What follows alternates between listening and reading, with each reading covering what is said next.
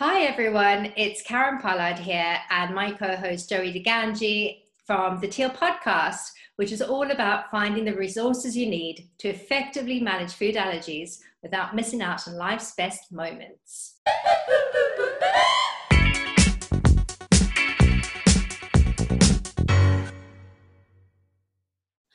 Hey everybody, welcome to episode 3 of the Teal podcast. We're very excited. Today we have on our first official guest to the show, Jayne, who's coming from Medpac. My name, of course, is Joey. I'm here with co-host Karen. Hi. We're very excited to have you on today, Jayne. Thank you for having me. Yeah, of course. So we know that you're certainly someone that's been impacted by food allergies in your personal life, and that you're involved professionally. So today it's going to be really great. To hear your stories and hear a little bit more about your company. So tell us about Medpac. So I started Medpac in 2011, and initially the inspiration for Medpac, which is purely a bag for people to carry their own medication in with photo ID. That's the key part of it, is that it comes with photo identification. But the inspiration behind it was actually my daughter, who was diagnosed with epilepsy at the age of 4. And when she was at home with me, we could cope with carrying life-saving medication around. But suddenly she started school and everything changed. School needed medication. I needed medication wherever I was. My husband, it all had to be labelled. And basically I was carrying it around in an old makeup bag. And I thought, I'm sure there is a better way to do this. So I started to research a potential market for a product. And through that research, the allergy market was obviously very prevalent. I myself suffer anaphylaxis, so I knew about EpiPens and how critical it was to always have your EpiPen with you. I knew friends who had asthma, diabetes, and suddenly the world of carrying prescription medication opened up. And that's how Medpac came about. The key thing is the photo identification. So whoever gets hold of this bright orange bag, they know who the medication's for, and inside is an opportunity to write instructions of what you've actually got to do with the medication. As allergy parents and allergy sufferers, we're aware of what to do with an EpiPen or an asthma inhaler, but for a teacher or someone working in a nursery, or even someone on the street who might stop to help someone, having that information and knowing it's the right person's medication was quite key to me. That's really important. And what's very interesting, what you picked up on there, Jayne, is as parents, but when you're entrusting your child to another adult, it's ensuring that they have the best information to hand. Because at school, at what age do children start carrying their own medication around? I think it depends on the type of medication and what it's for. I think it's definitely younger, in my experience, for asthma inhalers. But for EpiPens, which, as we know, contain a nickel, they're not so keen in primary schools to let children wander around. So they tend to be kept with the teacher. It all changes at 11 when you go to secondary school. And it's very much down to the individual. Okay. Therefore, then them having their friends having knowledge that they have medication and where it is and what to do with it. So, and I think, and whether you're a toddler, you're at primary school, senior school, or any phase of your life, if you work in an office and you have diabetes, it's probably really good that your colleague knows about it and could help you in an emergency. And so whatever stage of life you're at, an elderly relative, for example, going into respite care, there's so many reasons where you may need help in circumstances. So my experience in Taiwan was just like you described. I mean, my life was saved because my colleagues knew exactly what to do during a crisis, and because we had the chance to talk about it ahead of time. So I think you touch on something really, really important, being able to get that information across and make sure that you, when you're with people that that you inform them and having that means of communication when you're not surrounded by people that are familiar with your condition already. So I think that's really, really important. Correct. Yeah. Especially when you're incapacitated and you can't physically be responsible for administering that life-saving medication at that point in time. Yeah, but I think at the same time, we have to be aware that people that aren't used to doing that, that's quite a frightening moment to administer I'm sure, someone else's leg. I've had work colleagues do it to me who have sobered up very quickly after administering EpiPen. So it's an enormous responsibility for someone else, isn't it, to do it? It is. I think. Yeah, definitely. So I was going to ask, the one question I have is, why orange? What's the whole meaning behind that, the color? Because we know Medpac is orange, but why? Why? Okay, well, initially I was determined it wasn't going to look like a first aid kit, so that ruled out green or even red. And I didn't want it to be anything affiliated to male or female, so I wanted to avoid pinks and blues. Also, it needed to be bright to find in an emergency, in the bottom of a sports bag or kit bag or school bag.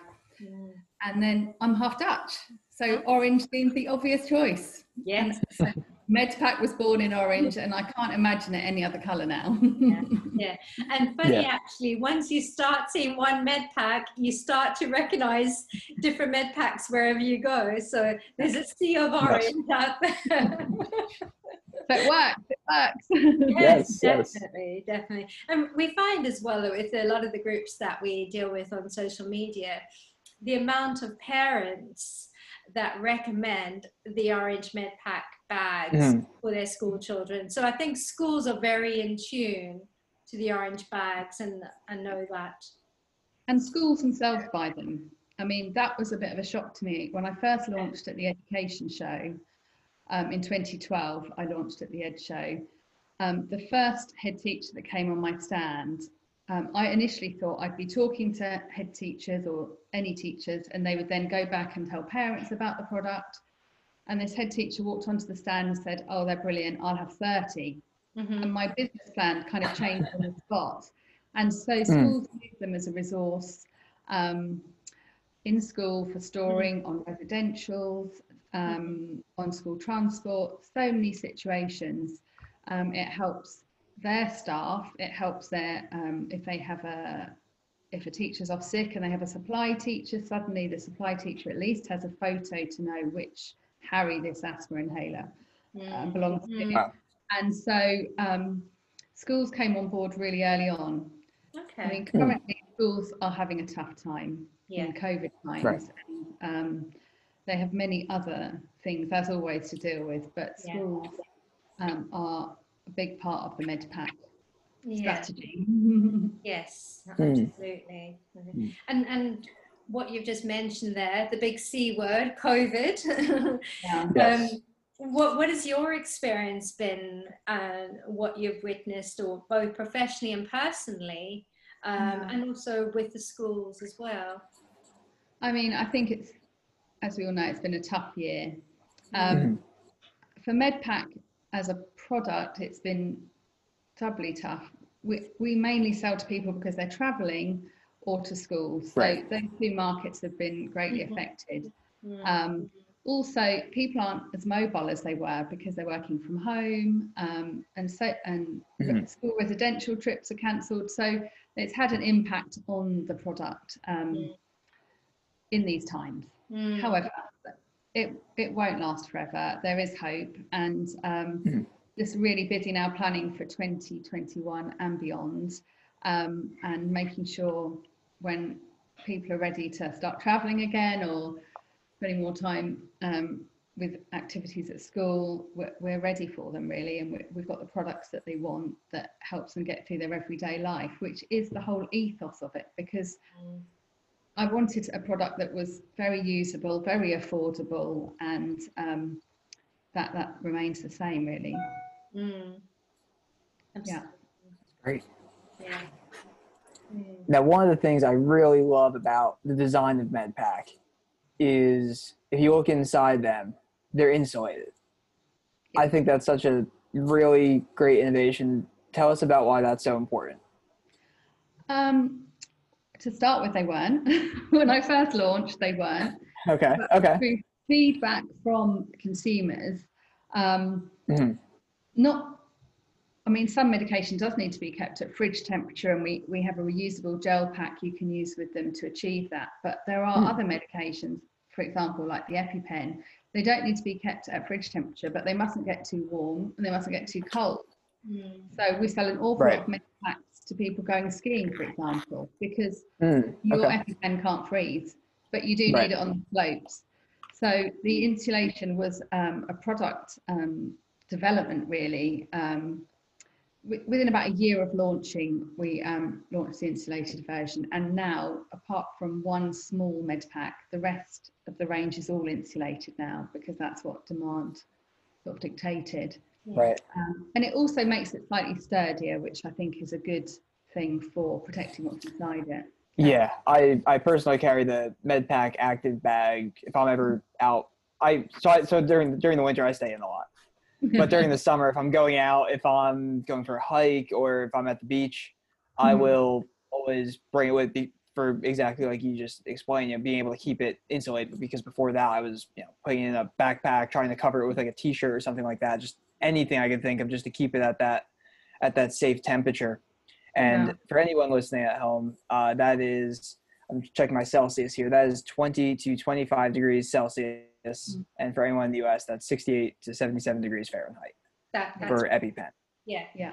And that's the mistake that we hear a lot of people end up doing, is leaving their medication, their adrenaline pens in cars, especially in the hot weather. Or people storing their auto injectors in the fridge, which both impact on the performance of the serum and can corrupt the serum. So those are very, very key, keeping it at that constant temperature. So you've essentially solved a problem there, a very practical problem that's actually going to be the difference between saving somebody's life or not. Yeah. I mean, it's pointless carrying all these very expensive medications as well, aren't they? If they're degrading the minute we take them out of the right conditions. So, and you're right, it's often the difference between saving a life or not as to how effective they are, isn't it? Without meaning to sound too dramatic, but that's the reality, isn't it? So, and it's the same with some medication and diabetic medication. So across many different spectrums, really. I really like the Cool Pack for the diabetic. If you have medication that needs to be kept at a cooler temperature than room temperature. I think that's great. I like also the fact that they have the different sizes. So depending if you need, the auto injectors, or auto injectors plus inhaler plus Benadryl, any of these different things that you might carry with you, I think that's really, really useful as well. So it's very versatile.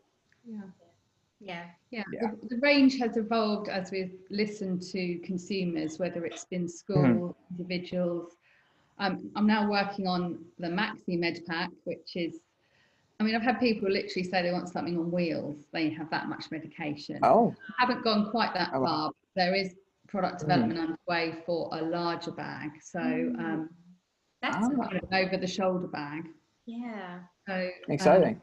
Listening to feedback. It's harder in these times when you're not at exhibitions and talking to customers in quite the same way. But based on feedback, that's what we're working on at the moment. So, I think that's important, is the agility and being in tune to what your customers' needs are. That you are constantly evolving with their needs and being relevant to support them. And I suppose that for you at the moment is an important part of your process, is constantly looking at how you can better support the Medpac customers and consumers. That's kind of the benefit of having it. This is a very small family-run business. Although I try and, it is a brand, it's predominantly me running Medpac most of the time alone. I've got one colleague that helps me. And so by being that close to the consumer, you can get the feedback and actually act on it. Sometimes the larger you get, and I've got another business a lot larger than this, but the larger your business gets, you can sometimes lose touch with your end user, and that's a real shame, because especially with a product like this, which I feel so passionate about, that it's absolutely got to work for the consumer, or else it's not worth having, is it? So I personally respond to any feedback I get from people, both positive and sometimes negative feedback. You know, that's the reality of running a business. You do sometimes get some negative feedback, but you have to respond and take on board what's being said to improve and move forward. Yeah. No, well, very, very well put.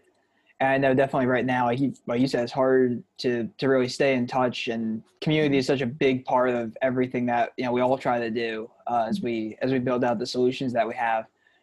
How have you been, like, getting through these times? Like, how are you finding new ways to innovate and stay connected with your audience? Well, that's the challenge of being someone with a marketing degree before the internet was invented.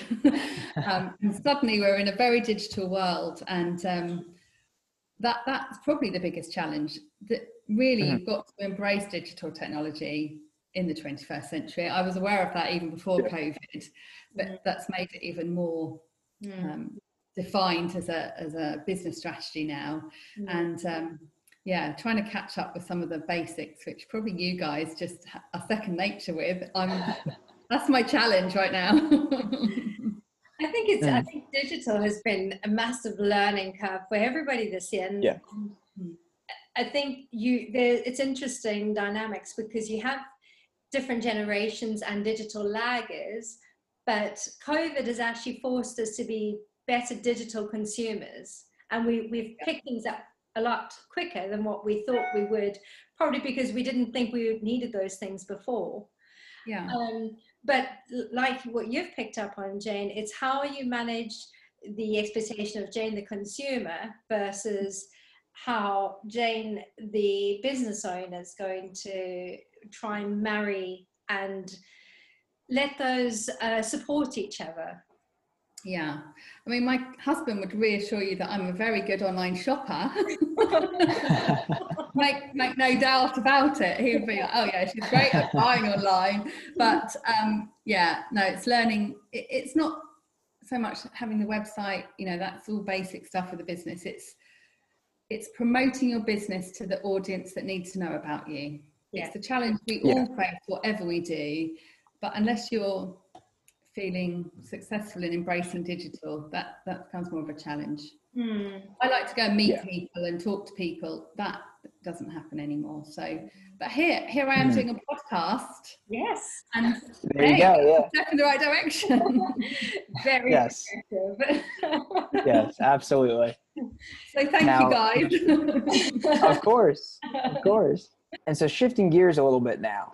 Yeah, Jayne, we're also really interested to hear how you've been personally impacted by food allergies, because we know that's something that you have experience with as well. I think, Karen, earlier you were talking, you had a great question to kind of start that conversation. Yeah. Well, I think what's interesting, Jayne, is your family dynamics. There's various, you're not just an allergy family. There are other challenges that you face as a family. Do you want to tell us a bit more about that, and then how you manage that both as an individual and as a parent? Yeah, I mean, I think it's fair to say all families have challenges, don't they, of various things. Yeah. Obviously, in our particular situation, my daughter has got epilepsy. She grew out of it. It came back with adolescence. So she's now a teenager with epilepsy. My husband is a celiac and quite a severe celiac, where he can't even tolerate gluten-free oats. So we are very careful with what we eat. Yeah. And I myself have a bizarre anaphylaxis history of developing anaphylaxis in my late teens, never discovering the cause of it, but being hospitalised probably 3 times a year. Leaving university balls in an ambulance, and just hideous situations. Gosh. And then it magically went away when I had my first pregnancy. And, I didn't suffer anaphylaxis for 20 years. And then last year it came back again. So I'm thinking there's some sort of hormonal link, I'm sure, but I don't know what that is. But meanwhile, I'm currently allergic to walnuts. So that's my one allergy that I know the cause of. Yeah. And I think I'm quite lucky in a way, because it's one of the easier nuts to avoid in reality, compared with some nuts which are used as a base for lots of things. Walnuts isn't one of those. So yeah, so as a family, we're dealing with all these things, as many families are. And I talk to lots of families who have multiple allergies and many other medical conditions to deal with. So I know we're very lucky, and we are lucky. So I don't like to dwell on it too much, because compared with many families, we are luckier ones. Yeah, and I think it's what's really inspiring is how you've created a solution for families like yourself through Medpac to very practical challenges that people face. And I think that's phenomenal, and that really deserves merit and credit where credit is due. That's really kind, thank you. I mean, it's just a practical solution. I feel that there's so many scientists and medics working on allergy and all these other conditions all the time, and that's amazing. But meanwhile, people have to live with it, and anything that can help along the way, even simple things like an orange bag, it all helps. And I think if the school has a good process in place, that is a very reassuring thing for a parent, whether your child has an allergy, asthma, diabetes, epilepsy, anything. I think if you've got the reassurance that your school is handling it as well as they can, you can walk away knowing your child is as safe as they can be in that school environment. And that's, I think, really important for parents. Yeah, it really is. Absolutely. Yeah. I think you touched on something really, really important there that I'm sure a lot of people listening would want to know. How, in your experience, how do you prepare? Whether it's your colleagues, whether it's teachers at your child's school. Like, what are some of the how the better conversations you've had in those scenarios go, and like what advice could you offer someone listening? Yeah, I think schools, and I'm sure this is the same wherever you are in the world, they have a lot to deal with apart from educating our children. They have to offer so much. I've spoken to teachers. I've had children with really rare conditions where if you don't administer this certain drug in 30 seconds, the child is. So I think any conversations with teachers, and knowing that there's an awareness there. We've been really lucky with our schools, because they're either a really small local school, or they've got really good practices in place with the schools we've chosen over the years. And there's great training resources available, not only to parents, but to teachers through all the various websites offered by the Anaphylaxis Campaign, Asthma UK, epilepsy organisations, etc. But it's having the time for teachers to spend on all these trainings. That is that is the challenge for teachers, I think. And also, luckily, because they're not having to use those things every day, luckily they're not having to use an EpiPen every day. They then need refresher courses because it's not an everyday occurrence. So I think that they have their first aid training in school, and they have many other training now. And we're very lucky now with in the palm of our hands, we have the access to so many things. So in an emergency, you can easily look up information if you need to, how to administer an EpiPen, what to do in the case of an asthma attack, etc. So, but I think that the biggest thing is the communication between the parent and the school and back again. And it's not a one-way conversation. It's definitely a two-way, at least two-way conversation, because there are other departments in the school, such as governors, teachers, dinner ladies. You kind of need everyone on board and to be part of it. And having the school knowing they've got a good protocol in place is what reassures us, really, isn't it? Yeah. No, absolutely. Very That's fantastic advice. Yes, definitely.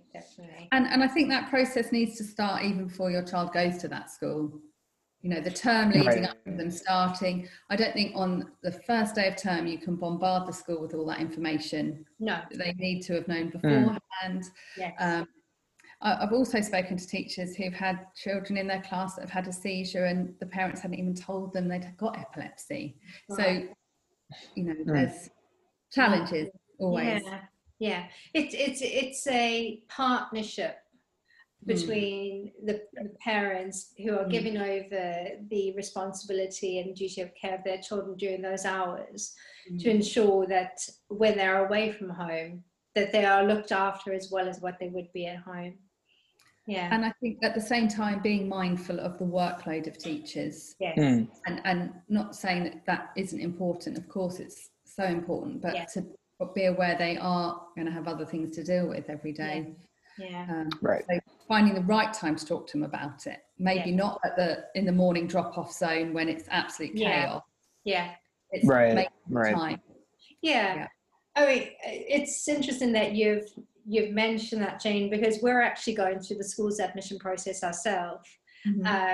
So we're starting primary school in 2021, and at the moment, because of COVID, all the school visits, the open days, are either virtual or you can view a video online. But to ensure, as an allergy family, from our point of view, what we've been doing is trying to assess and qualify that information right from the outset. So we're managing our own expectations and the expectations of the schools by having that conversations and asking questions about their processes and their systems and their abilities to manage our own personal situation. And then the plan is, once we have settled and agreed with the school, is to have one-to-one conversations about our individual healthcare plan. So that plan is set up right before, like you said, that term before, so there's no surprises and everybody's prepared for day one, because that settling in period is that's a whole different game. Absolutely. And to make sure that you keep the school updated with any changes, because children grow out of certain allergies and then suddenly they've been avoiding certain things with your child for 4 years and they grow out of that allergy and the parent failed to tell them maybe, and things like that. So I think it is keeping those plans up to date. Regular reviews. Yes, no, that's very important. That's key. Good luck with that process. Well, yes, nobody said it was easy, did they? But I think those are important first steps to ensure that the adults responsible, both at home and at school, work together to give that child the best possible care within that wider setting. So there's a little game that we like to play with our guests. I'm nervous now. It's based on the memes that you find on the internet. So one of the things that we would like to throw out as a question, and we'll give you a few seconds to answer, very tongue-in-cheek, that just brings a bit of humor into it. So, you know you're an allergy mum, or you know you live with allergies if ... Okay, all right. Well, I think when you're an ingredient hawk, and even if you buy that thing every week, you still get it because they change. And and even things, as I mentioned earlier, things labelled as gluten-free still might not be suitable for my husband in his case. So yes, I think, and it makes shopping far more time consuming, but it's better than being ill, isn't it? Oh yeah, of course. And even with online shopping, it means sometimes you end up with things that you then can't use, that you give away because it's better to be safe. So, I like that, the ingredient talk. That's great. But it's true. Yes. That happens with us as well. Oh, 100%. Yeah. Even when you get home, and every time you actually use that product, you're still checking the ingredient, even if you've been using that for years. So yes, that is actually very true. Is there anything that we haven't discussed that is burning on you that you think would be good to highlight? I don't think so. I think we've covered most things, haven't we? Okay. No, I mean, I'd just urge people to maybe go and have a look at the Medpac website, have a look at the products, see if there's anything that could help them in their everyday life. Yeah. Or email me, and I'd love to hear any comments people have got on the products or any experience they've had with the products. Okay, so for any of our listeners, what is the URL to your website? Where can they find you? If they type in www.medpac.co.uk, that's MEDPAC. That will get you to have a look at the range and feedback from other customers and schools. Have a look and see what you see, and email me, Jayne@medpac.co.uk. I'd love to hear from you. Brilliant. Excellent. And we'll be sure to put all of your contact and website information on our show notes. And for anyone that's looking at this episode, you'll find the link in the description. So a lot of ways to learn more about Jayne and Medpac. So thank you so much again for coming on. Oh, it's been a pleasure. Lovely to talk to you both. Thank you for having me. Thank you so much, absolutely. Jayne. Yes, great conversation. Thank you. And we look forward to catching up soon. Okay, brilliant. Thank you. Take care. Take care. Bye. Bye.